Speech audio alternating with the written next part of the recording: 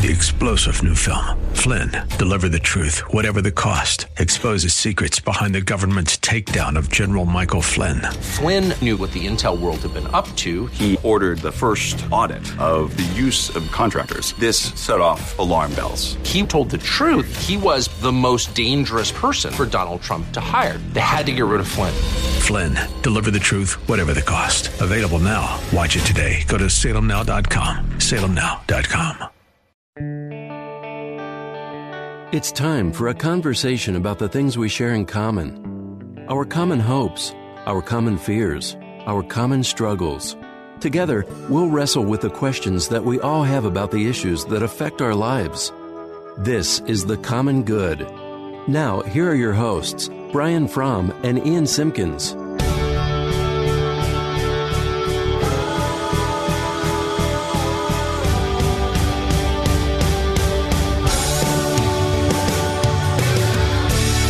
Hi, friends. Welcome to The Common Good. My name is Ian Simpkins, along with Brian Fromm. The Common Good, the show hopefully designed to create space, which means sometimes we'll disagree, sometimes we won't have easy conclusions, which, personally, I think that's where we live most of our lives. At least for me, that's certainly true. And, man, we've loved hearing from you, hearing your stories. You can find us on Facebook, The Common Good Radio Show. You can also go to 1160hope.com. All the previous shows are podcasted, and now we have a text line. So if you want to text us questions or thoughts, ideas, anecdotes, puns, any of that stuff, you can text us at 68683. That's 68683. And then in the message, first type the letter CG for Common Good, and then whatever question you have in mind, and we would love to interact with you there. I love that it fits your personality. You always add puns. Like you could send us. I can't help it. I'm always like, please send me words of affirmation. And you're like, send us puns. I need more jokes for my arsenal. I'm like, just say nice things about me. And you're like, just send us puns. Which really it fits our personalities. If that was a sixth love language, if puns was a love language, that's the category I would fall in, for better or for worse. Oh, that's awesome. All right, so you came across a story about the voting age that I think is going to be a fascinating conversation. Why don't you fill us in there? It was. I saw it on the Today Show. I was watching the other day, and Nancy Pelosi, so Speaker of the House, we all know Nancy Pelosi. Some people love her, some people hate her. But she came out and she interestingly said that she is for changing the voting age to 16 to drive a higher level of voter awareness and turnout. So I think we've got that audio, and then let's talk about it. Go ahead and hit the audio. I myself, personally, I'm not speaking for my caucus, I myself have always been for lowering the voting age to 16. I think it's really important to capture kids when they're in high school, when they're interested in all of this, when they're learning about government, to be able to vote. That is not necessary. In other words, some of the priorities in this bill are about transparency and openness and accessibility and the rest. That's a subject of debate. But my view is that I would welcome that. Wow. Okay. So that's interesting. So she's saying she wants to see, and she was very clear, right? She goes, this is my opinion, not the whole Democratic Party or whatever. Right. But she said, I would like to see the voting age go down to 16. And it made for some funny memes, right? Like, here's what 16-year-olds do. But I'm just interested in your thoughts. You and I we've been 16, but you and I were both youth pastors. That's how we started our ministry. So we spent a lot of time building into high schoolers. I have a 15-year-old at home right now. Just wondering your thoughts when you hear that. 16 years old can vote. Okay, first thoughts, I'm so glad that it wasn't 16 when I was 16. There you go. Because I could barely tie my shoes at 16. I don't know that I should be voting, but I will say I'm gonna surprise, I think, even myself here, because 16 feels crazy young. Yep. And now having, like, if I ever speak at a college or something, I'm always like, oh my gosh, you're a baby. And you're like, no, these are adults. And I'm reminded of why I love student ministry so much, for a number of reasons, but not the least of which was they hadn't had their idealism beaten out of them yet. Yep. And it is sometimes frustrating, even now in my mid-30s, to realize how much of that fervor sometimes has been dulled a little bit. Mm-hmm. Sometimes that's wisdom. Sometimes, 20-year-old Ian was maybe too fired up about everything all the time. But I do think that there is a really beautiful mobility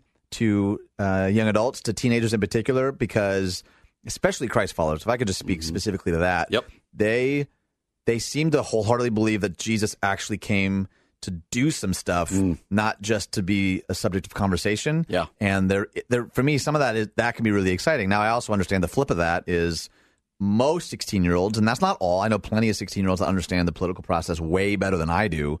But most, I feel like, maybe are not as informed as maybe a 30-year-old would be with regards to the complexities and intricacies of what policies are actually saying or doing. So I guess I'm kind of answering out of both sides of my mouth right now. Yep. I don't know where you land on this. So I think I'm going to answer out of both sides of my mouth as well. Outstanding. I think it's a bad idea. So across the board, I don't think we should lower the voting age. Okay. And I just don't think, are there really civically minded 16-year-olds who know a lot of stuff? Yes. But I think by and large, and like I said, I have a 15-year-old, I kind of can see this with her and her friends, like they just know their world, right? Like there's still more learning to go on. Like I don't want them learning about government and at the same time voting. But that's what we're doing, though. We're doing that, too. So I'm about to acknowledge at the same time, there are a lot of adults out there who also aren't engaged and probably have no business voting. Oh, boy. Have the right, but no business. And so I think by and large, I guess I would put it this way. I don't think that we need to lower the voting age. Yet at the same time, I want to say that I think she makes a good point that we need to build on the momentum of 16-year-olds and what they're learning and their optimism. I think you can build on that momentum without actually giving them the right to vote. There can still be a time of learning. You're still a kid at 16. You're still learning. I don't think they need it all at that age. And so I do think continuing to teach, continuing to learn, build into that optimism. And then, hey, when you're 18, did you remember the first time you ever voted when you were 18? Yeah, oh yeah.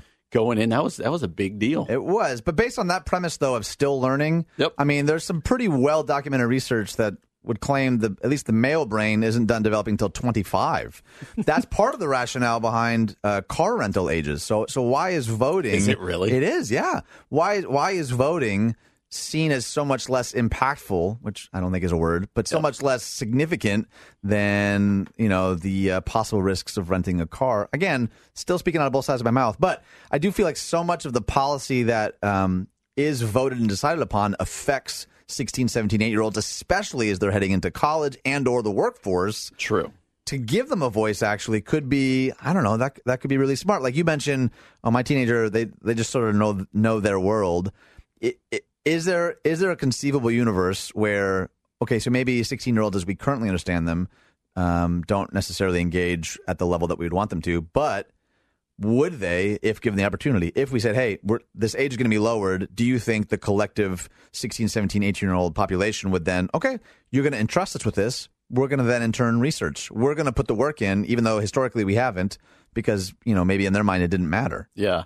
I have my doubts. And so I guess what I would say is you'd want to see, and this gets into a whole nother subject of what you think about the school system and if they are the ones to be training, but you'd want to see it much more focused on in their schooling, right? Like how to think things through and much more a focus that when at the end of this, you're going to get to vote, in the next election or whatever else. And which we already kind of do, though, a little bit, right?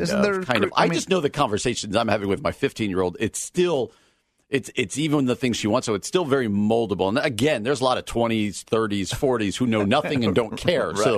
This is a little bit of idealism that, when you're in your 40s, you care and you actually are learning about the people you're voting for. My daughter, I just know, and she's really smart, but she's still just kind of learning the system and how to put it all together. So could we fast forward that to a younger age? Maybe. I guess I just don't see the reason why. Like, let's just keep working them. And, I do want to, this is the speaking out of both sides of our mouth, though. I do want to say 16-year-olds and them, I think we undersell their maturity, and I want to celebrate that, and I want to continue building into them in the church. Yeah. So maybe I'm not willing to take it to voting, but I want to take it more steps than what we're doing now, when most of us are like, 16-year-olds, all they want to do is play video games and stay up late, and they're good for nothing. And you're like, no, I think they have a lot to offer our culture and our society. Well, and maybe to play the other side of this, you mentioned maybe later once they've known the system, maybe that's part of the problem. Maybe they become so indoctrinated into this quote-unquote system. Like we celebrate the innovators of tech, for example. It's not usually the guy that's already a part of the big machine, but the guy inventing something in his garage. Yep. So in the tech world, in entertainment world, in music world, the innovators, the people that aren't yet a part of the system are the ones we celebrate, and yet we're going to say, wait until we can fully download the system into your brain. That's when you're able to vote. Maybe there really could be some wisdom to a kid that isn't yet like totally shaped and formed by this system that would allow them to like think outside the box a bit in a way that maybe as a culture we could really benefit. Makes sense. I guess I want them to. I want to do a better job saying that we need to do a better job training our students in that age group. So still build into them, still hold them to a high level. I'm probably just not comfortable dropping the. And you also know all these politicians have an ulterior motive for it. Yeah. You're like, what's the angle? What's the angle here? I knew you were going to say that. I was wondering when that was going to come out. Well, we'd love to know, what do you think? Should we lower the voting age to 16? You can text us. You can find us on Facebook. You can go online. You can just go outside on your front porch and yell it if you want. We'd love to know In the form of a what pun. you think. In the form of a pun would be ideal. That's right. You're listening to The Common Good here on AM 1160. Hope for your life.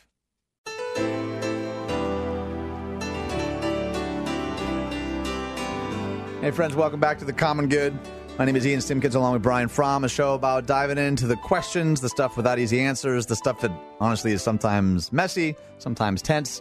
And we'd love to hear from you. You can find us on Facebook at The Common Good Radio Show. You can also go to 1160hope.com.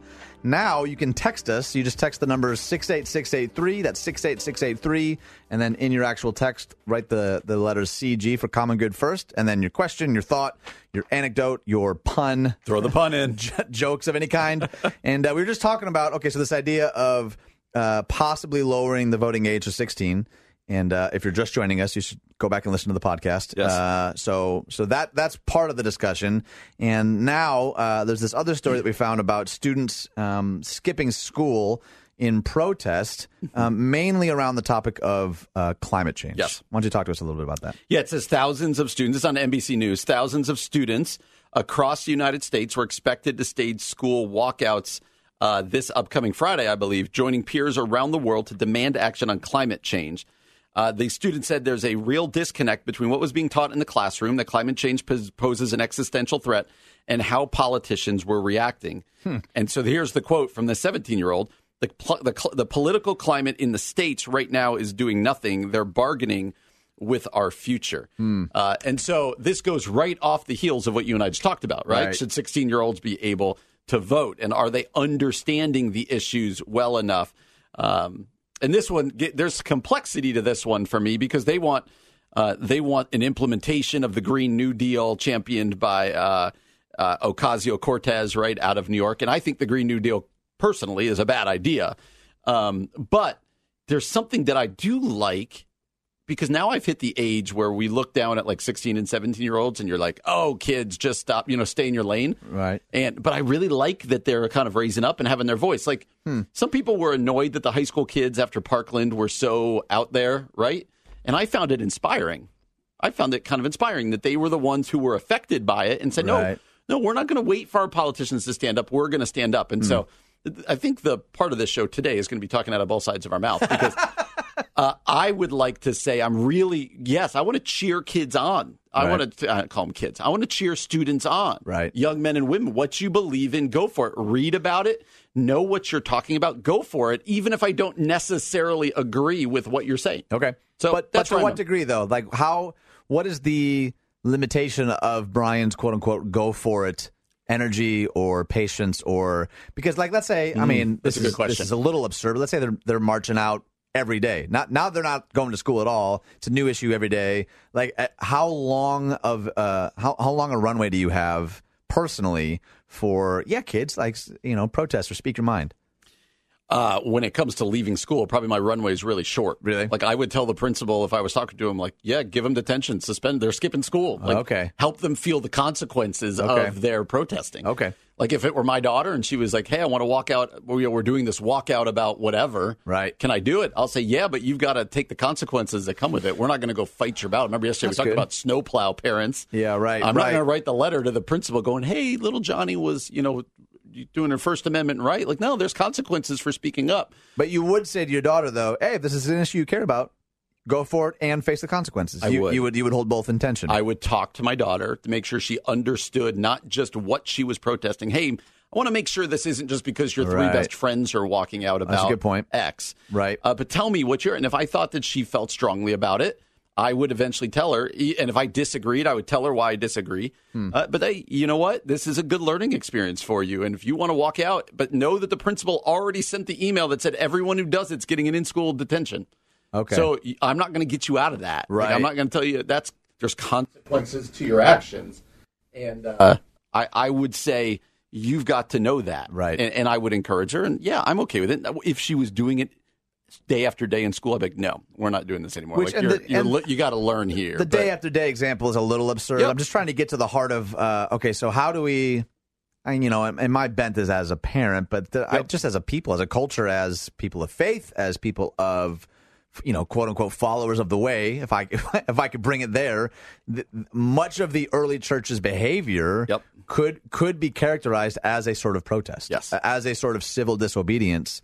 So you could make the case that the very roots of our tradition are found in some way short-circuiting the system. Yes. Short-circuiting, standing at least in opposition to, the empire behaves this way. We believe that the way of Jesus is different, and here's how that looks in our life. Now, that's not to say, and you and I have talked about this in a number of different ways, that every outcry of a Christ follower is something that we agree with. Right. Just because you're outcrying doesn't necessarily mean like, oh, I agree with the conclusion you came. And that's, I don't mean to overstate the obvious, but like there is a different part of my heart that's sort of triggered when someone's protesting for a cause that I also believe in. And then, unfortunately, and this is just me laying cards on the table, an ugly part of my heart that when someone's protesting a thing I don't believe in, it's sort of like, oh, what are you doing? Oh, come on. Like it's like when, if you're late to a job interview or you're late to work, speeding is fine, right? Like, oh, I have a place to go. If somebody else is speeding, like, oh, that jerk. What are they, you know what I mean? Like, I mean, I wouldn't say that, but yeah, no, I get it. Thanks. Now spin this forward to when it's one of your children. All right. This happened. I think it was after Parkland last year. The kids at Downers Grove North did a big walkout about gun control, I believe. And my daughter and I had a really good talk about it, and I didn't think she really understood the issue fully, like any of us do, right? But like, there's a lot of understanding still to go on. But I said, hey, I didn't have to agree with what she was doing in order for her to do that walkout, you know? And we had that talk, like there's going to be consequences, and if you're willing to own the consequences, then you do what you believe in. Part of this gets to me, like, we can't have it both ways. You and I have done so many stories bemoaning the millennials and the next generation and the lower, the teenagers who are, lazy or this or that. And then we can't, in the same breath, go, yeah, but we don't want you to think for yourselves and exercise your First Amendment right and do this. Like, you can't have it both ways, and you got to wrestle with it. And that's why, for my daughter, if you're, I think our role as a parent is to help them understand, to talk them through issues, to help them understand what engagement looks like, to help them understand consequences. And then, sometimes you got to let them go suffer the consequences, and away we go. Now, a walkout with a detention is one thing. Right. If there were huge consequences, I might step in. And that's where it gets nebulous for me. This is where the gray area is. Right. How do you measure what's a acceptable consequence? And a huge consequence. And I have a sense that you don't know where that line is necessarily. We haven't had to wrestle with that in my home That's yet. a good point. But I think probably a lot of people listening are in the same place. Like, we assume, like, oh, I'll know in my heart once it's crossed over from acceptable to unacceptable. 100%. But I don't know that's always the case. Agreed. I think it's one thing to talk about it in a radio booth. It's another thing entirely when your kid is brought home by the cops. And you're like, oh, shoot. We've crossed into a different territory here. And my kid might still be right. Just because my kid, oh boy, I'm going to step in right here. It's hard, man. It's hard. My kid's 17 months, so like, what do I, I'm like, I have this idea that I'm going to be so much wiser by the time my kid is making these decisions, but I actually have no hope for that. Oh, it's so true. But it's a worthwhile discussion because, like even in terms of like declaring things like Jesus is Lord, that would have been like massively problematic. Because Caesar is Lord would have been like the slogan, the propaganda slogan of the empire. And so these, this phrase now that for us is like, oh, it's nice. It's a nice part. It's a nice part of a hymn now, and I have it needle stitched on a pillow. You're like, no. This would have been revolutionary, and people were being executed for it. And so how we apply that in a modern Western context really hard with our kids, man, oh man. Really hard. But as I said, you can't have it both ways. Yesterday, you and I got so mad about this whole concept of snowplow parents, right? Yeah, right. Trying to clear the decks for everything so their kids never face resistance. Well, you can't have it both ways. And so part of your role as a parent is not to clear everything or make all their decisions, but to help them process and help them talk about things. No kidding, man. Talk about entering into the mess. Yes. Well, coming up next, we have an interview with Drew Johnson. Just to give you a little teaser, before becoming an associate professor, he was a high school dropout, a skinhead, a punk rock drummer, a combat veteran, an IT supervisor, and a pastor. All things he says he hopes none of his kids ever become. So that's coming up next here on The Common Good on AM 1160. Hope for your life. That's awesome.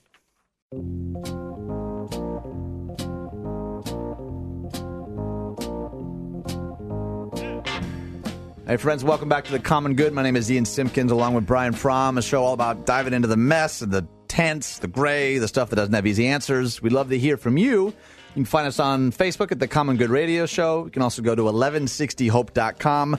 You can also text us now. 68683 is the number. And then in your actual text, just put the letter CG for Common Good first, and then your question, your thought, your anecdote. And we are absolutely thrilled to have on the phone with us right now Drew Johnson. Drew, welcome to the show. It's thrilled to be here. So Drew is an associate professor of biblical and theological studies at the King's College in New York City. But before that, listen to this list. He was a high school dropout, a skinhead, a punk rock drummer, as was I, by the way, combat veteran, IT supervisor, and pastor. And he says all things I hope none of my kids ever become, which just makes me laugh because I was 3 out of those things. So that makes me really happy. But you wrote a book. Which I love on so many levels. It's called Human Rights, RITES. So it's both interesting and a pun. So those are my 2 love languages. And I really, really love this idea because particularly Brian and I are pastors in sort of Protestant traditions, but I've grown up with this like love for rites and rituals and never quite known how to synthesize the two. So I'd love just to kick us off. How do rituals shape our lives? Well, yeah, it's the question that I seek to answer in the book is basically what is a ritual and then what's it doing to us, both as individuals and within the community. And I also come out of the Protestant tradition, was a pastor in the Protestant tradition, and I had the same issues of I always knew the body is important, it's all connected. Right. But honestly, in the Protestant tradition, we don't do a lot of work to connect all of these things together. So the reason I use ritual, too, because I know liturgy is a really popular word right now, and sacrament, hey, it's always been a popular word. Right. But the reason I stick to ritual instead is because I think ritual gives us a large umbrella of everything that happens in our lives into which we can plug liturgies and sacraments. So, I've got 3 daughters and a son. And they're all teenagers. So wow, we're praying for you. We're talking about rituals a lot right now. But if you think about it, they've gotten me thinking about whole new aspects of the ritual world. That basically everything we do is a ritual. So sitting in front of a computer and watching, an hour of YouTube videos all on beauty and makeup tips. We know that shapes and crafts a person's view of themselves, their view of their place in the world, their view compared to their peers.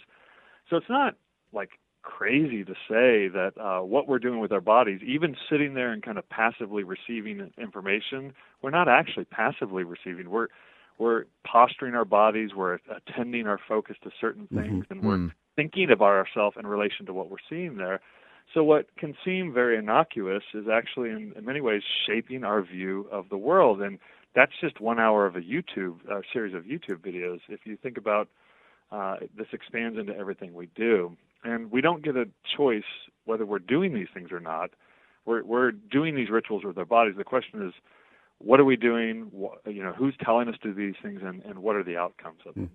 When did you start to become conscious or start noticing the role of rituals in your life, and how did that change your day-to-day life? Yeah, and I think, the biography, I kind of joke about it, that is like the sexiest biography they could put of me on there. 'Cause, you can't just skip past that. One of my African-American friends, her mom bought the book, and she goes, "Do you know he's a racist?" Oh, my word. I was a little worried about it. But, I actually was... Actually, my sister's half black. My stepfather was black. I was not a racist skinhead. I feel like I should probably clarify that. Most That's skinheads worth are not noting. Racist. Yeah, right. Yeah. Yes. But I was, definitely ran the streets and ran into racist skinheads. But I think there was this kind of like, I was always conscious, growing up in Oklahoma in the 1970s and 80s with mixed race family, you're very conscious of your body and how people relate to you by the way you look and the kinds of things you do in reaction to everybody around. I think the first time I actually noticed rituals, though, and how they were particularly shaping me was in boot camp, where is the weirdest, most intensely ritualized environment, I think, in the world.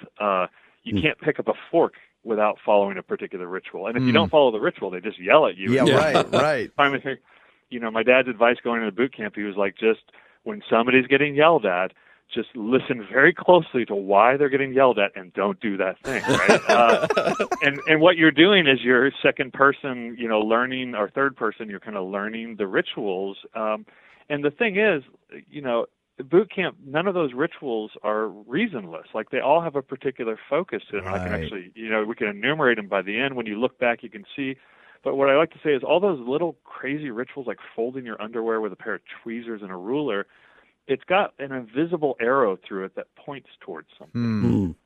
And it's one of the issues of ritual we'll probably have to talk about here in our little time, but is that as people who participate in rituals, we don't always see the invisible arrow, and we don't always know ahead of time what it's pointing us towards, or how it's going to get us there.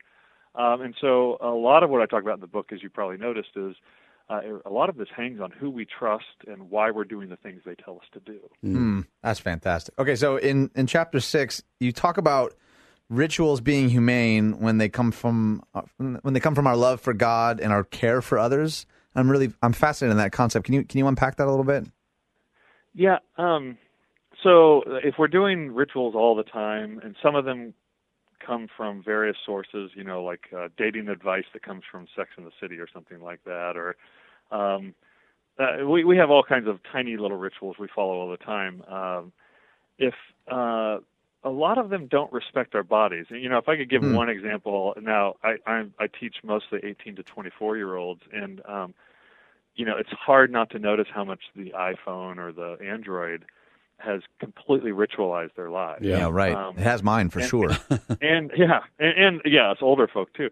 And in doing so, it's a very, I have an iPhone. I think there's a proper relationship you can have with it, but it really has inhumanely taken over their lives. So, as a friend of mine who's a medical doctor has pointed out, the iPhone, the apps, the buzzes, the dings, there's a lot of research on this stuff. None of it is hopeful. It's all pretty bad. Yeah, right. But none of that, that is not designed for your body. Like, your mind is actually not designed to be constantly interrupted by buzzes and dings. And it actually is kind of an inhumane device unless you lock it down and really control how you interact with it. And so I think, when we think, that's just the iPhone, but it's probably been the most ritualizing thing in our society in the last, millennia. If you think about that, you think about, okay, well, what's so wrong with this? Well, it taps into our desires, our lust. The apps tap into our wanting to belong. They're taking good things that I think God has designed us to be, and they're twisting them a little bit. And so when we think about our ritual life, we have to think about the body, how it's designed. I'm a Christian, so I'd say how it's gone wrong, too. It's a broken body, right. It's a broken person.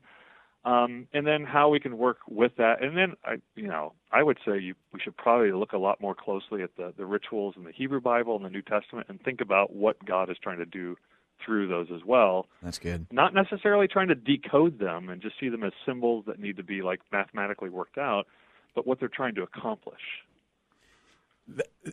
We could keep talking about this for a long time, and I'm wondering, the last thing I want to go over here in the last minute or two that we have, thank you so much for your time today, by the way, is this exercise of ritual inventory you talk about. Could you unpack that a little bit for us? What's the benefit of ritual inventory? How would somebody do that? Yeah, so I think, when you talk about when you're doing something, like when you're overspending, I remember Larry Burkett, if you don't. I do remember him, when I became a Christian, he was one of the first people I listened to on radio.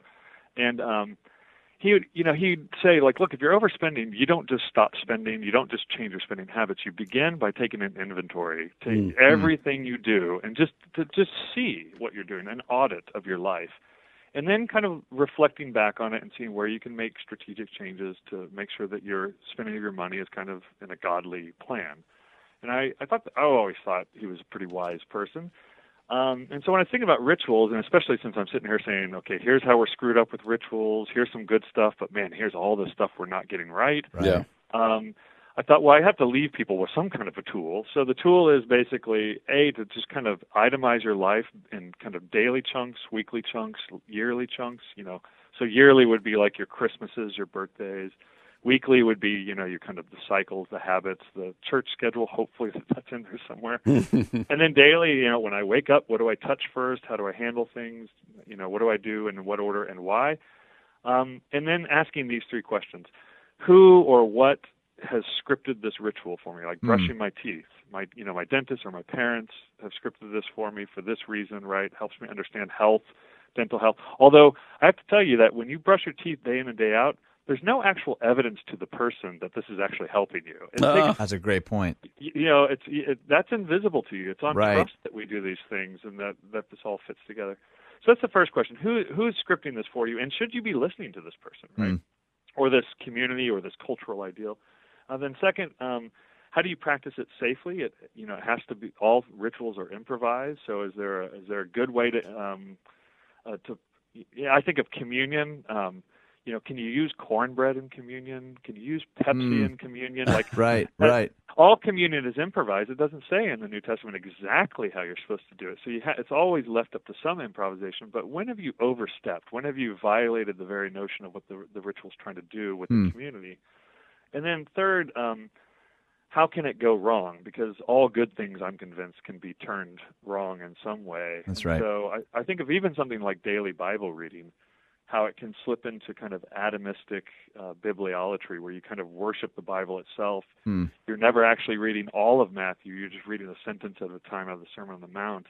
Well, that might be good for focus if you know all of Matthew really well. Right. But if you don't know Matthew in and out, you probably shouldn't just be reading one sentence and trying to figure out what God's plan for your life for that day is. Right. Yeah. You need to gulp, not sip in that there you go. context. That's so good. That's so good. Thinking how even something good can turn flimsy or maybe even dark into an addiction or it's problematic in some way. Outstanding. I have so many other questions, and I want to put you on the spot because I'd love to have you back on the show again sometime because this is stuff that I love thinking about. I love wrestling through. And if you're just joining us, we've been joined by Dr. Drew Johnson, author of the new book called Human Rights, RITES. You can learn more at drewjohnson.com. That's DRU Johnson.com, or on Twitter at DRU_Johnson.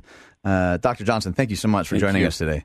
It was genuinely my pleasure, and I'll be happy to be back on whenever you can have me. We would love that. Thank you so much. Thank you. You've been listening to The Common Good on AM 1160. Hope for your life.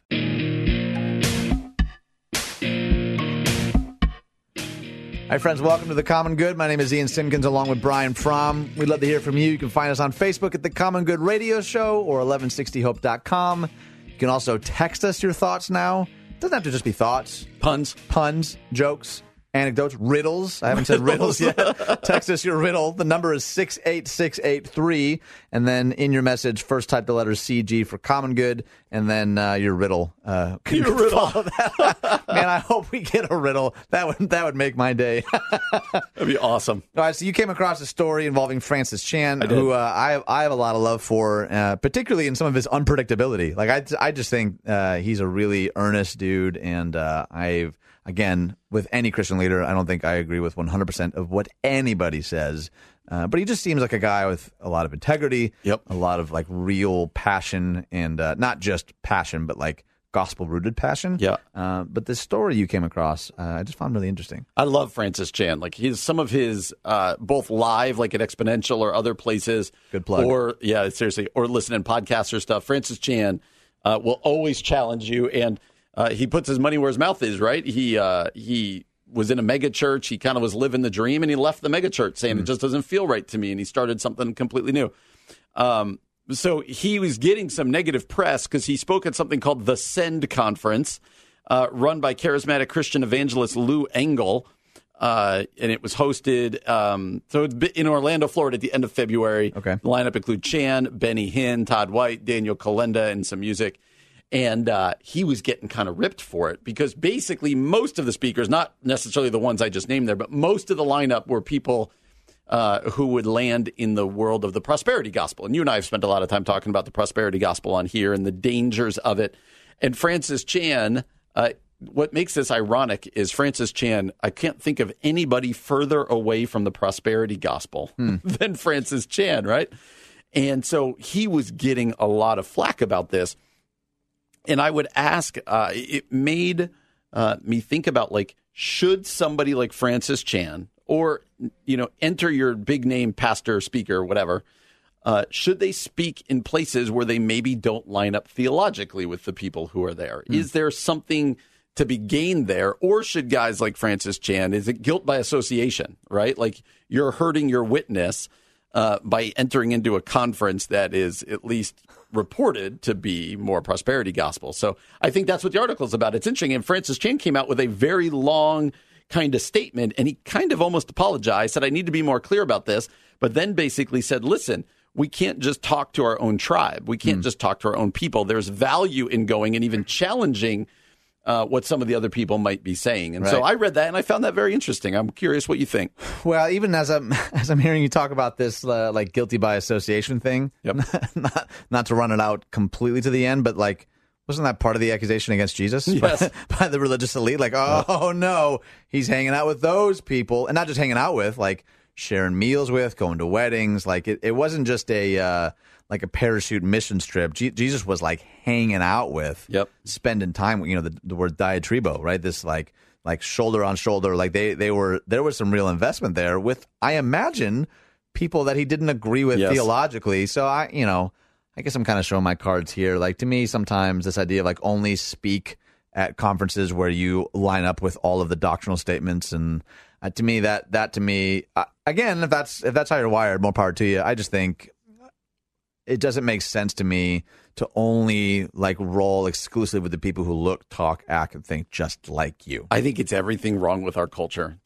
Everything wrong with our culture? Okay, maybe that's hyperbole, but it's like the gotcha culture, right? Somebody saw on Twitter, I'm sure, that he spoke at the Seton conference, and they saw Benny Hinn there, and they immediately go, see, I told you, Francis Chan's a prosperity gospel guy. If they had listened to what he said, I'm very confident. If you've ever read Crazy Love, I don't think Francis Chan struggles with the prosperity gospel. Not that theologies can't change either. The book's, not brand new either. I know that people can, grow and morph and shift, and we've seen that a lot, I think, in this culture. I just think the idea that like, because you're at blank conference, you must also now be aligned with whatever theology this conference, like that, to me, that just feels so small. Like that feels very one dimensional. I don't know why we do that. And I do think you and I have felt that a little bit with this show. Like, we want to be able to bring on people, I think, that we disagree with, right? Like we want to, or who don't like line up perfectly with us. Nope. I only want perfect alignment at all times. I'm going out on the island here. Oh no, I'm going out on the limb here. Guys, pray for Brian. I think that we desire to bring in people that we may not agree with, right? Whether it's, Dr. Ahmad the other day, or Ahmad from, or whether it be, and you and I don't even agree on everything. And so, you don't? And so I think, but you and I, we've had talks like, is that one too far? Can we bring that person on? Can we do this? And I think even we have felt that tension. Like, will people be like, well, now you're that or that? And there is a weird tension. That like hyper categorizing that just happens. Yeah, like, if you do that, you're this, and this. And you're like, well, no, I just wanted to have a conversation with the person. Right. And what I hear Francis Chan saying is, hey, I just wanted to go in and speak in that venue and say, hey, I want to call you to a more biblical foundation. If you read his statement, just a more gospel-centered foundation of, and speak a little bit against the prosperity gospel. But he did say, probably need to do a better job of kind of distancing myself publicly. But it feels like the whole gotcha thing of just people going, he's there, then that. And it's just interesting. I think our culture, the Christian culture, I think mirrors the culture at large. And I just think we got to be careful with that. I have read some fairly scholarly work that would assert that in like ancient Jewish traditions, the place of disagreement, it was actually what they called holy ground. Wow. The place where like you and I, with love and affection, have space to disagree, which is our vision for this show. That's really good. To create space to lean in rather than creating these stronger echo chambers and confirmation biases. And I think, man, what a challenge to continue to lean in, even and especially with people we disagree with. Yes. Well, this is The Common Good on AM 1160. Hope for your life.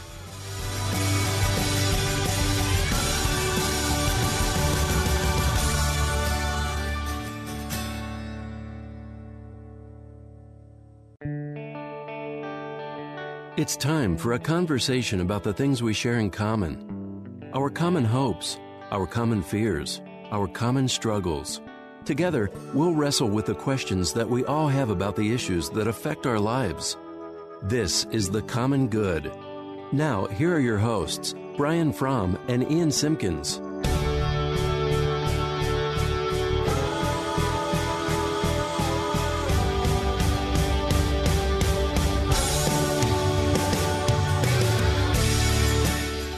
Hi, friends. Welcome to The Common Good. My name is Ian Simpkins, along with Brian Fromm. A show that we're hoping at least is creating space for dialogue. We don't want it just to be a couple of talking heads or interview here and there. We'd love to hear from you, and you can find us on Facebook at The Common Good Radio Show. You can also go to us at 1160hope.com. All the previous shows are there. Plus, they're podcasted. I don't know if you're a podcaster or not. I am a podcaster. It's a great way, I think, to spend your time driving to. And we don't talk about it often, but if you would leave us a review, like on iTunes or any of the podcast platforms, pretty please. We're both words of affirmation guys. That would help. And you can also text us now. It doesn't just have to be a question. It could be a thought or feedback. The number is 68683. And then in the actual message, first type the letters CG for Common Good. And then your question, thought, pun, or riddle. We'd love to hear from you there. But Brian, you found this this really beefy article. It was a big one. I'm holding it. It was a big one. Lamenting the trees that died for this article. It's forests. But you shared it, and you said, Ian, I thought of you immediately. Why is that? You've always done a good job at talking about philanthropy and and specifically that it is not just Christians should be nice to everybody, right? But that it's rooted in something, and that's the Imago Dei. And so the Imago Dei is the image of God, that everybody, there's a belief that everybody is created in the image of God, and therefore everybody has intrinsic value. Yep. And so this article, when I saw it, I was like, oh, this is right up your alley, because it goes back to the early church, and it argues that this view of Imago Dei, even in the early church, about how they viewed everybody, caused them to give people value that the Roman Empire didn't value, and therefore caused that early Christian church to look really different than the occupying Roman Empire. And in many ways, that's why Christianity spread. Like, obviously, we believe it spread through the power of the Holy Spirit, but a lot of ways, it was the way the early Christians treated people that caused people to go, wow, there's something different about them. And that's rooted. They didn't sit back and go, well, what's our strategy? How about our strategy be, let's be nice to people? Yeah, right. But instead they said, you know what, intrinsically, people are created in the image of God. Therefore, that rules how we treat them. Yeah, totally. So it's the article is a couple years old, but I highly encourage you to check it out and read it at length. It's at abc.net. But the headline, you're right, did totally catch my attention. The Incarnation and Early Christian Philanthropy. And the paragraph that, for me, kind of sets the whole thing up, I'll just share it. It says, the Christian understanding of the Imago Dei, which means the image of God, viewed in the light of the doctrine of the Incarnation, was to have four important consequences for practical ethics that became increasingly apparent as Christianity began to penetrate the world of the Roman Empire. Together, they represent a radical departure from the social ethics of classical paganism. And so those four that they talk about at length brilliantly are philanthropy, intrinsic value of human life, the nature of the body, and the poor.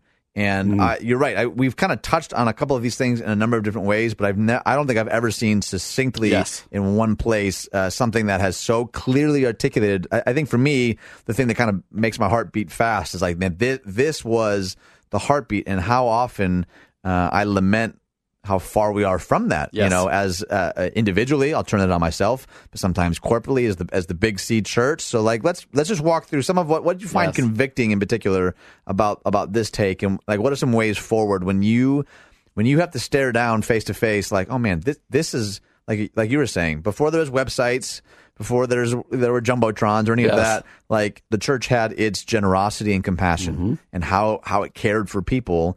And that didn't just happen. Yep. Like, that was rooted in some really deeply held beliefs that led to some really radical action, which frankly got a lot of them killed. Yep. That's odd to think about. Like, oh, they're just really loving. Who would kill a group of really loving people? Yep. But that's a big part of our tradition. What about this really was convicting for you? I just love that. Oftentimes we jump to strategy and we said, well, be nice to people, treat people like Jesus. And that's rooted in something. And it was for them. And I think what's convicting is they saw people with this value, even though people didn't see them with the same value, right? Like they were the looked down upon. They were the fishermen and the tax collectors and the sinners and the sick and the prostitutes and whatever else. And yet they treated people well. And so you've told the story before from the early church where the Romans, they wanted to stop this early Christianity, but they couldn't. And the letter that has come up has said they treat our people better than we treat them. They started hospitals. They started caring for our sick. And that wasn't done as a strategy. That was done as a view out of this valuing of other people. And, for me, it's the poor in that society, the women in that society, the sick in that society. Those people were just completely discarded. And then I constantly, and we'll spin this forward and go, man, is this still mirrored in the 21st century church today? Is this still how we live today in our culture? Yeah, and it's a big question, and I don't think it's an easy yes or no because, and we've had a number of interviews with pastors where I think, man, you're handling this one particular piece way better than I am, or they're going at it in a really unique way that I would never have anticipated. But it is convicting for me to have to interact with an article like this that, in a lot of ways, is reminding me of what I already knew to be true, but have gotten distracted. And, you and I have both kind of admitted some of this. Like sometimes just even the distraction of the work of ministry. Like, well, got to write another sermon. And you forget the incredible privilege and honor it is to deliver a message. Yeah. When it becomes just part of your expectation, sometimes Thursday, totally the heartbeat. Oh man, we're caring for underprivileged communities during Christmas or in the summertime. That's just a part of what we do, and we're not thinking through.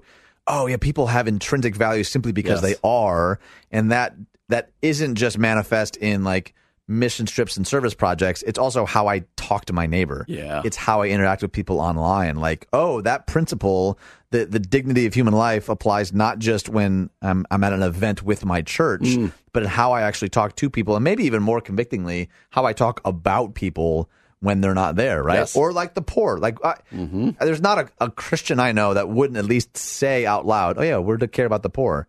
The follow-up question that's always convicting is, what are you doing about it? Yep. We know we're supposed to. Yep. And we'd all sort of nod our head in a church service, yeah, I care for the poor, obviously. But then the question, and I'll ask it of myself, what are you actually doing, Ian Simpkins, to care about the poor? Yep. And sometimes that answer is less than desirable. And not only that, but it's, think about what's one of the things that plagues our country right now? It's racism. It's this viewing of one group differently than you view yourself. What would it actually change if we looked at every person, regardless of social status, regardless of race, regardless of gender, and we're able to say, you know what? We are created by the same God. We are all in the image of God. And we've always said God is not colorblind, right? He created black, he created white. Right. There are differences, but there's not value differences. And just because someone's poor doesn't make them less valuable than you. Just because someone's a different race doesn't make them less valuable than you. And if the church could get this today to greater values, maybe when I say the church, I just mean me, maybe. If we could live this out more, if this is more what drove us, I think the church would go back to looking so different because our culture, I believe, is going away from this. Yeah, right. On a daily basis. This isn't the trajectory of our greater culture. So if this became the trajectory of the church, man, what a difference the church would make. Well, and it goes after, too, in a pretty profound way, some of this idea of ancient Greek dualism, too. Sometimes what I often find is that either we're in one camp where we're really oblivious to the needs of the poor, or we're so constantly hyper-focused and obsessed with it that we also fail to take care of our own bodies. And this article just brings some really interesting things to light about, man, how we care for our bodies. The nature of the body is not insignificant, and how we, the stuff we put into our bodies, our commitment to sleep. I'm obviously preaching to myself right now because I'm terrible at all these things. Those aren't secondary issues. It's not I have my spiritual activities, and then if I have time, I'll care about the body. The church understood them, the early church in particular, Like these two things are synthesized. Like how we care for our body is a spiritual act. Yes. And man, how far I think we've drifted away from that reality. Absolutely. Well, I'm really excited for this interview that's coming up next. We're going to interview Pastor Stephen Barr, who has a church in Disney World, and the implications of doing ministry in and around a place like Disney World is an absolutely fascinating concept to me. I think you're going to love it. That's coming up next on The Common Good on AM 1160. Hope for your life. Who's the leader of the club that's made for you and me? M-I-C-K-E-Y-M-O-U-S-E. Okay, just to be clear, that's the decision that our producer made. Just as a caveat. Welcome back to The Common Good. My name is Ian Simpkins, along with Brian Fromm, a show taking a deep dive, hopefully creating some space for conversation, for dialogue, for us to not always agree. And we'd love to chat with you. You can find us on Facebook at The Common Good Radio Show. You can go to 1160hope.com. You can also text us now. The number is 68683. And in your message body, you just type the letters CG for Common Good, and then your question, your thought, your anecdote. And I am absolutely thrilled to have on the phone right now Pastor Stephen Barr. Welcome to the show, sir. Hey, it is my pleasure to be here. I love you guys. I love following you online, and it's an honor to be here. Thank you. Thanks so much. I just want to let everyone know a little bit about who you are. Your bio is one of my favorite bios of all time. Stephen Barr is the founding pastor of Cast Member Church at Walt Disney World and is immersed in the culture of the largest media and entertainment company in the world. Cast Member Church is the hub of a disciple-making movement resonating around the heart of the entertainment industry and is recognized as one of the most innovative churches in the United States. Stephen brings a unique and culturally contextualized way of thinking to the church and to disciple-making. He's the author of a brand new book entitled A Guide to a Life Beyond Imagination. It's fantastic. It comes out on Amazon in April, but it can be purchased now at disciplemakingsolutions.com, or you can learn more at castmemberchurch.com. And I am thrilled that you are joining us here today. And I just to start us, can you just let us know, like, what is Cast Member Church and how is it different than other churches in the area, maybe? Oh, you bet. Cast Member Church is designed exclusively for those that work in the Walt Disney culture. We've started at Walt Disney World, which is, a lot of people don't realize that it's, the Walt Disney World property is 47 square miles. Wow. And, and it has 74,000 employees, and they're called cast members. So that's why we're called Cast Member Church. But Walt Disney World is the size of the city of city of San Francisco city limits. No kidding. So, it's huge. It's huge. And so it is. This is kind of where entertainers come to cut their teeth. Not just entertainers, but business people. You name it. The brightest and the best want to work for Disney because it's a great stepping stone. And so we just realized there was no ministry here that would reach these dreamers and doers. And we thought, man, if God can get a hold of these young people as they're forming their chops when it comes to entertainment, if they could have the gospel and a disciple-making mentality, imagine what could happen as they move ahead into the entertainment business. Right. That's fascinating. I have so many things I want to ask because I love Disney World. It's true. He does. He's wearing the ears right now, actually. I love Disney World. Well, we appreciate your support. Yeah. So I guess I'm curious of how you even started this. Were you at Disney World on vacation and going, man, there's like a mission field here, or did you grow up down there? Like, how did this even start? I was a cast member in '91. I was a keyboard player in a group that performed out in front of Cinderella's castle. And I remember back then looking down Main Street towards the train station, thinking, there isn't a church here that fits the culture. As far as I can't go to church on Sundays, I can't be normal. And I realized that it's a shame. I just can't connect in with the church. And I forgot about it. I really did. I completely forgot about that. And years later, I was in music for a long time. I was worship pastor for 25 years. And then got to the age where I realized I didn't want to be that worship guy in skinny jeans being 50 years old. And so the Lord was also putting on me to plant a church. And I was going to plant in San Antonio, Texas, which is where I was living. And as we were putting it together, one of my leaders said, why aren't you doing this at Disney? You bleed Disney. You speak Disney. And I thought, wow. And I remembered that moment when I had thought to myself, why isn't there a church there? And I feel like that was something that connected. And kind of long story short, we changed the tactic and ended up here in Orlando. That's fascinating. Okay, so Stephen, I think you know that Brian and I are both pastors. So selfishly, I have some questions about the church in general, because one of the things I've noticed is that so often pastors and churches try to distance themselves from words like entertainment, but like you seem to write specifically about things we can learn from the entertainment industry. I'm curious, what are some ways that you envision that you can see the church learning from kind of the Disney culture that you've immersed yourself in?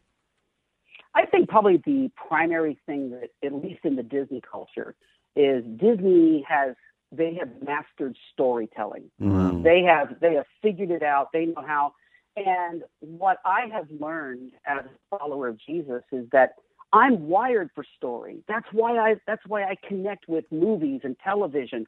I'm wired for story because if you look through the scriptures, everything is not just a story, it's a real event. Right, but it has a call to adventure. There's a challenge to be faced, and there's a change that comes as a result of facing that challenge. Disney figured that out. And so I think if the church can recapture the wonder of story, not just the biblical narrative, but the story that each one of us possesses, oh my gosh, we can really start connecting with people on a very powerful level. That's brilliant. How's the church even function? Because like you said, all the cast members, you know, they're constantly working at different times. How does the church function? Is there a service time, or is it more just meeting with people when they're free? Talk to us about just the schedule of your church. I love it. It's kind of, you know, our church strategy is real simple. We make it up as we go along. So do we. And, you're in good company. yeah, you got it. So, but what happens for us is we discovered that we could not create an attractional service for a couple of reasons. One, Disney never closes. So having a day off, everyone having the same day off is impossible. Yeah. Number two, trying to attract people. Well, we realized we cannot out Disney. And so we realized what was missing in the Disney culture was relationship. They know the show. They know, I mean, they do it better than anybody. But what was missing is connection. People actually connecting with each other. So we started with the idea of missional communities, which I'm sure you're aware of. Sure. Yep. But even those have kind of morphed into missional families. And we have just imagine it as a network of little micro churches all over the Disney property. Each one has its own schedule, its own time. They do share the same DNA. I'm responsible for that as the lead pastor, making sure that the DNA is going through. But the expression of that DNA is as different as my children are to me. Right. And, that's good. But yet, they have the freedom to become what God is calling them to be. So yeah, just look at it as like if you were looking at a map of the Disney property, just all these little dots here and there, meeting in hotels, in food courts. And they don't just meet once a week. They do life together. So they'll hang out together, they'll eat together. And then this year, we're going to be bringing those communities together for a once-a-month gathering. Okay. To be able to capture that, the more of that glimpse of heaven, so to speak, where everybody's in the same room and we can do things that we can't do on Disney property in the smaller context. That's outstanding. Okay, so you've taken all of this experience in a pretty unique context, and you've written a book. It's called A Guide to a Life Beyond Imagination, which doesn't come out till April. But would you just tell me a little bit about that book and what the impetus behind the book was, and like what you're hoping to accomplish with this book? Sure. Well, I didn't set out to write a book, but what was happening was we had developed a disciple-making tool called the Quest Compass, which refers back to that idea of call, challenge, change that we talked about when it comes to story. And the idea was how to help cast members, and really anyone, but at this point in time it was cast members, how to be able to see where God was working with them. Are they in the middle of a call? Are they facing a challenge? Are they, and so we designed this really simple tool to help them identify what is God up to right now at this moment and what's the next step they need to take. Well, it started out as a napkin drawing, just something simple to explain. It was visual, but I didn't realize it would catch on. It really did. It became so scalable for our cast members. They were sharing it with their friends. they were sharing it with people who didn't even know Christ, and they were getting it. It was fantastic. And I began to share this, I guess you'd call it success, with other pastors. And they're like, oh, we want to do this as well. Show us how we could do this. And finally, I just thought, okay, I've got all this stuff. I'll just, put it down. And I'd never written a book before. The idea even scared me, to be honest with you. But that was part of the challenge. Yeah. And so I stepped into it, and we ended up with a book that I'm really proud of. I'm hearing that people are being impacted by it already. That's fantastic. You've been listening to Stephen Barr, the founding pastor of Cast Member Church at Walt Disney World and author of the brand new book, A Guide to a Life Beyond Imagination. You can learn more at castmemberchurch.com or disciplemakingsolutions.com. And Stephen, I am so grateful for you, for your heart for local church, for the Big C Church. Thank you for joining us today and just sharing a bit of your wisdom with us. Oh, the pleasure was mine, guys. Anytime. Thank you. Really appreciate it. You've been listening to The Common Good on AM 1160. Hope for your life.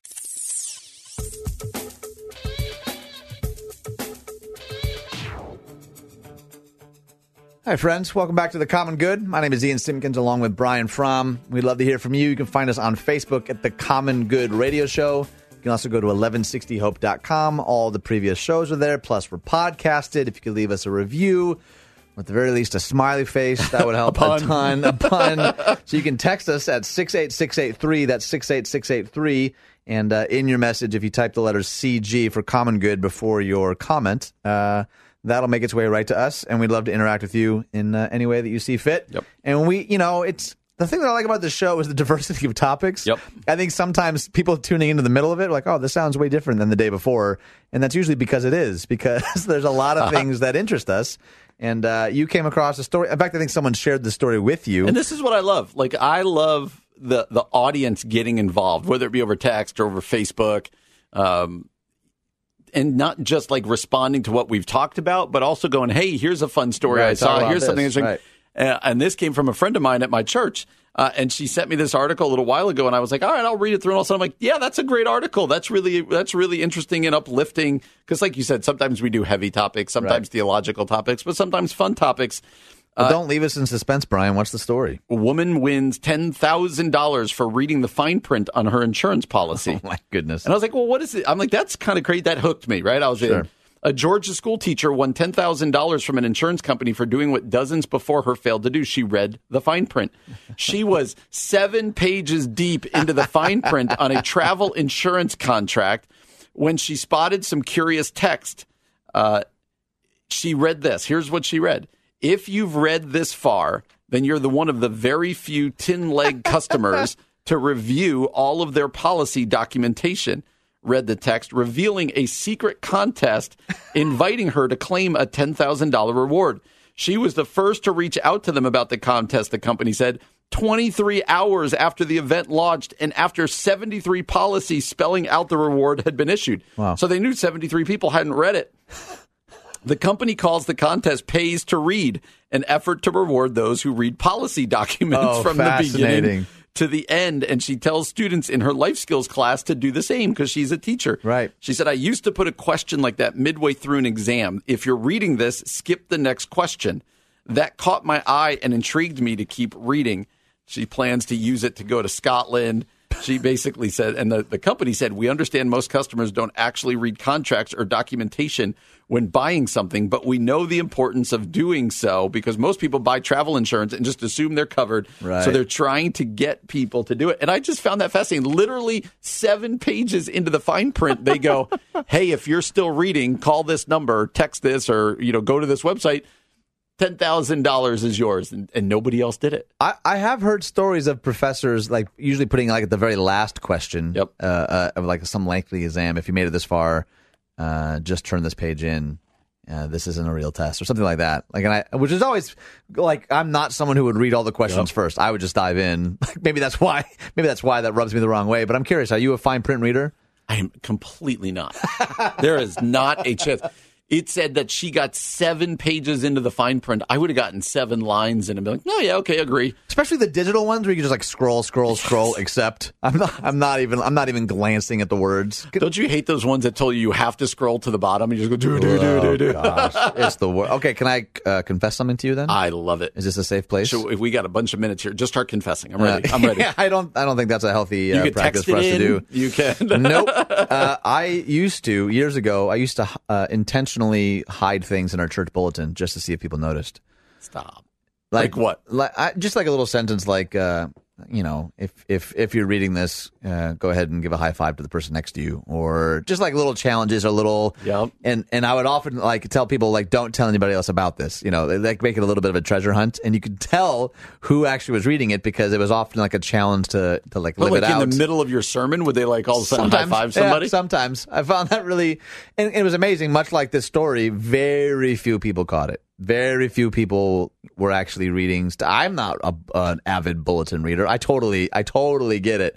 But you and I, as pastors, both, we've probably shared the same frustration of like an event that's coming up, and there was like an announcement and an email and a Facebook blast and something in the bulletin, and people still are like, "Hey, what time is that thing?" Oh no, that doesn't happen in my church ever. Sure. Well, just ours then. I guess. Are you a fine print reader? Nope. Probably to a fault. I think buying a home has elevated that for me a little bit. I'm a little more nervous about some of that stuff. But no, I'm just not. I mean, I don't think either of us are necessarily details people necessarily. I've had to learn to get better at it, but I'll never be proficient, I think, in that. I think I'm going to get it. Like my wife, something happened with her phone where the screen got cracked. And there's somebody who's probably going to be out there going, "You're just dumb," or "No, you're wrong." But like, I feel like I'm getting scammed, but I'm sure it's in the fine print because we pay for this insurance through the phone company. Right. But apparently, it required a different insurance to cover what happened to her phone. So I'm like, why have I been paying for this insurance? What's the point of this? Right. I'm sure the answer's in the fine print. Well, why don't you actually read it? Let's read it and revisit this story then and find out if you actually are covered. Notice whose phone I said it was. That's true. Touche. I love you, sweetie, if you're listening right now. Okay, so I don't want to get too meta on this one, but this is where you're good. You're good at No, it's more of a question than a conclusion because I don't actually know where I want to go with this, but what is the thing behind the thing? Because I don't think we're alone in this, like, just scroll past I'm not interested in the fine print. Yep. Like, is that blown out at a macro level? Is that an obsession with stimulus? Is that a lack of time and patience? Is that like what is the human thing, or is it just it's just fine print? Stop reading into it, Ian. Like I'm wondering what the impulse to glaze past or to skip past the details. Like I'm realizing even just as a fairly new dad, man, some of the most beautiful moments of my day are the quote unquote fine print. It's these little moments with my boy. Good. It's the little. It's not the birthday parties, not the family vacation. All those things are great, but I'm like, oh man, the stuff that like brings tears to my eyes now, the stuff that like gets me through the day is like, oh, this little interaction I had with my boy last night, and I'll forget it in 3 days because it was that small. But like, I don't want to miss those moments, and I'm so inclined to just jump from like big thing to big thing that I sometimes maybe that is the point. I do kind of miss the fine print sometimes. Yeah, that's really interesting. I think actual fine print. Why do we blow through it? Yeah. It's because I think we've conditioned ourselves that like we all read in like 140 characters now.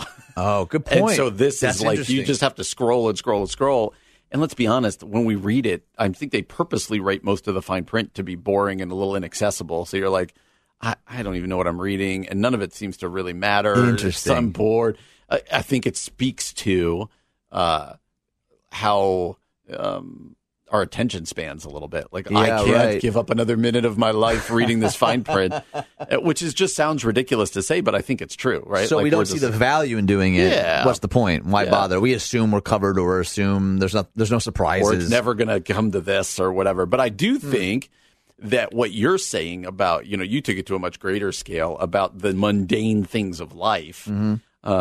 And I think that is a great point, man, because I do think my greatest joys are often found in the mundane things of life. Yeah, right. And like did I tell you I'm going on vacation in a couple of days? You have mentioned so we're going to be couple of times. We're going to be down in Florida, and I think what I'm most excited about is we're not doing like Orlando or Disney or apparently I could have hung with Stephen Barr though, but But what I'm most excited about is just like having uninterrupted time with my wife and children to go for a walk, to go swimming, to laugh, and to just kind of breathe. Totally. It's why my family loves to drive on these trips. I love is that. because we just like, we often don't get to be together. And I'm just excited for the mundane and the 85-degree weather. Yeah, right. The mundane in the 85-degrry weather is great. And you're hitting that age too, man. Life's just going to get faster and faster and faster as your kids get older. And I want to look back on my life after my kids are not gone, but, they're moved out or whatever. I want to be able to go back and like, I just remember what it was like to have family dinner. Yeah, or like when we hung out on the couch and watched TV at night, or when we did this.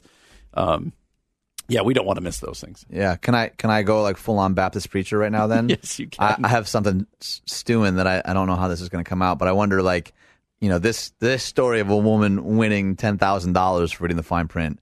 Like, I'm picturing, okay, so cue the underscore. Yep, right? I was trying to think, what can I hum? Here comes the fog.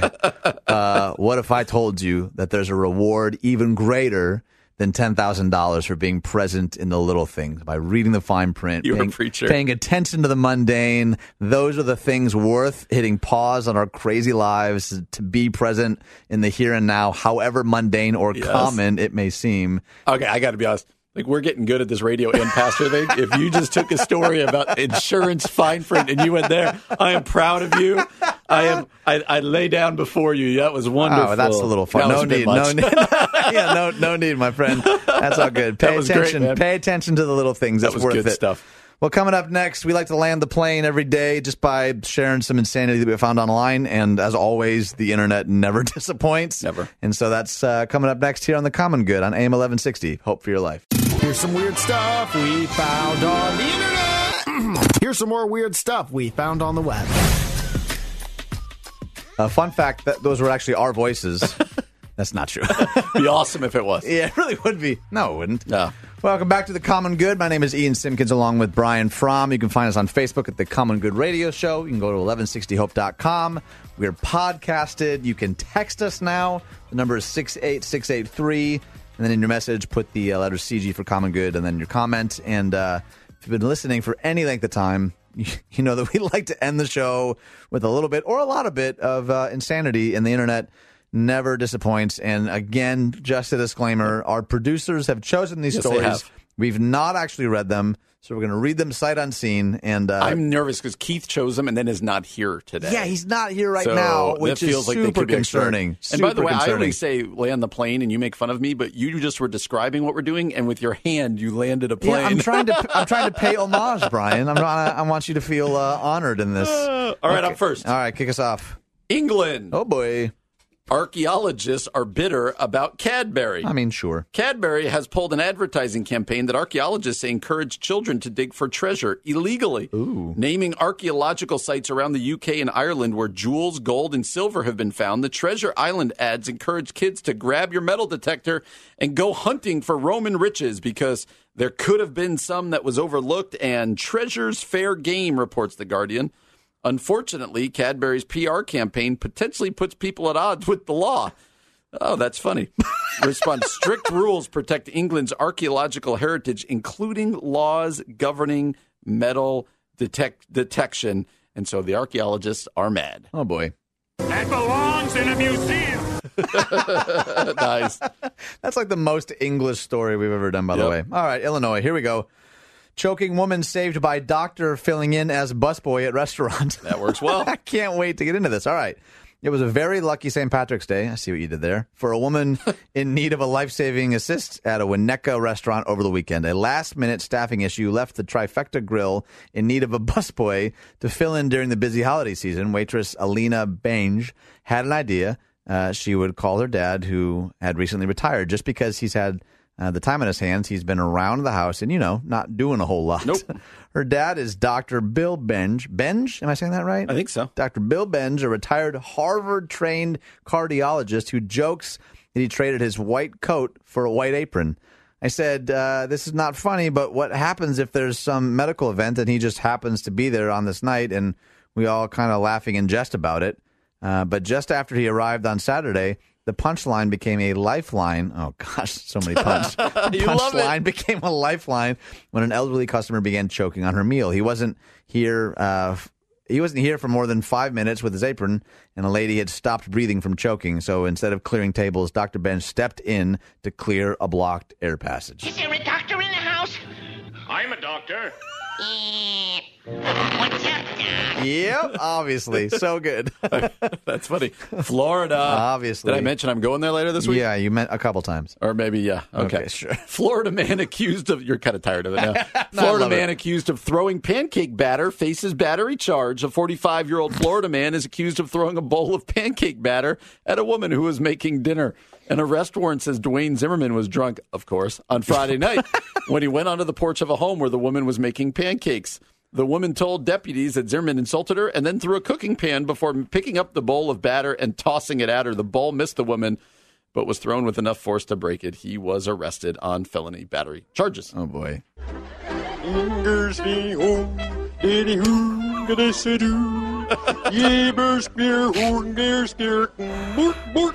Oh, boy.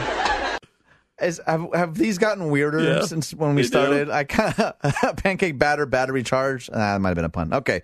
Tennessee, fugitive masquerades as Harvard-educated psychiatrist gave out pills. Oh, geez. A Nashville area con man who fled Tennessee on the eve of trial 2 years ago hid in plain sight under at least 3 fake identities, including as a Harvard-educated psychiatric. I think it's a typo. Yeah, I think that's a typo. Okay. Who conducted therapy sessions and handed out pills, according to federal authorities. Listen up, ladies and gentlemen. Our fugitive has been on the run for 90 minutes. Average foot speed over uneven ground, barring injuries, 4 miles an hour. That gives us a radius of 6 miles. What I want out of each and every one of you is a hard target search of every gas station, residence, warehouse, farmhouse, hen house, outhouse, and doghouse in that area. That was a long one. Great movie, though. Great movie. The Fugitive. By the way, you sell me out all the time in reading on these. That word was psychiatric, by the way. Psychiatric, right Man on. robbed of pants. This is the last one. Missouri man robbed of pants at gunpoint. A robbery victim had his pants stolen just before noon Sunday when he was outside his friend's house. The victim told police he was outside his friend's house when a man walked up, pulled out a handgun, and stole his pants. Oh, my word. That's unfortunate. I need your clothes, your boots, and your motorcycle. Oh, that's so it's a good day, man. Never a dull moment. Hey, thanks for throwing me under the bus back there.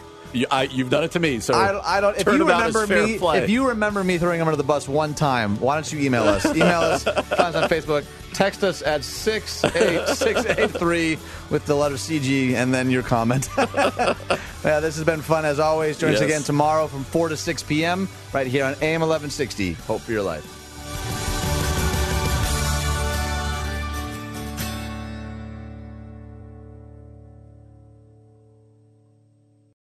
Three-star General Michael J. Flynn, head of the Pentagon Intelligence Agency, knew all the government's dirty secrets. He was one of the most respected generals in the military. Flynn knew what the intel world had been up to. He understood its funding. He ordered the first audit of the use of contractors. This set off alarm bells. The explosive new documentary, Flynn, Deliver the Truth, Whatever the Cost, uncovers the facts behind this scandal. Flynn told the truth. He was the most dangerous person for Donald Trump to hire. I find out the worst enemy that I'm going to face in my life is right here in America. They took my assessment and they wanted me to change it. And I was like, I'm not changing it. They had to get rid of Flynn. With in-depth interviews, archival footage, and never-before-seen personal records of the man behind the headlines. I just felt like I was drowning. Flynn, Deliver the Truth, Whatever the Cost. Available now. Watch it today. Go to salemnow.com. salemnow.com.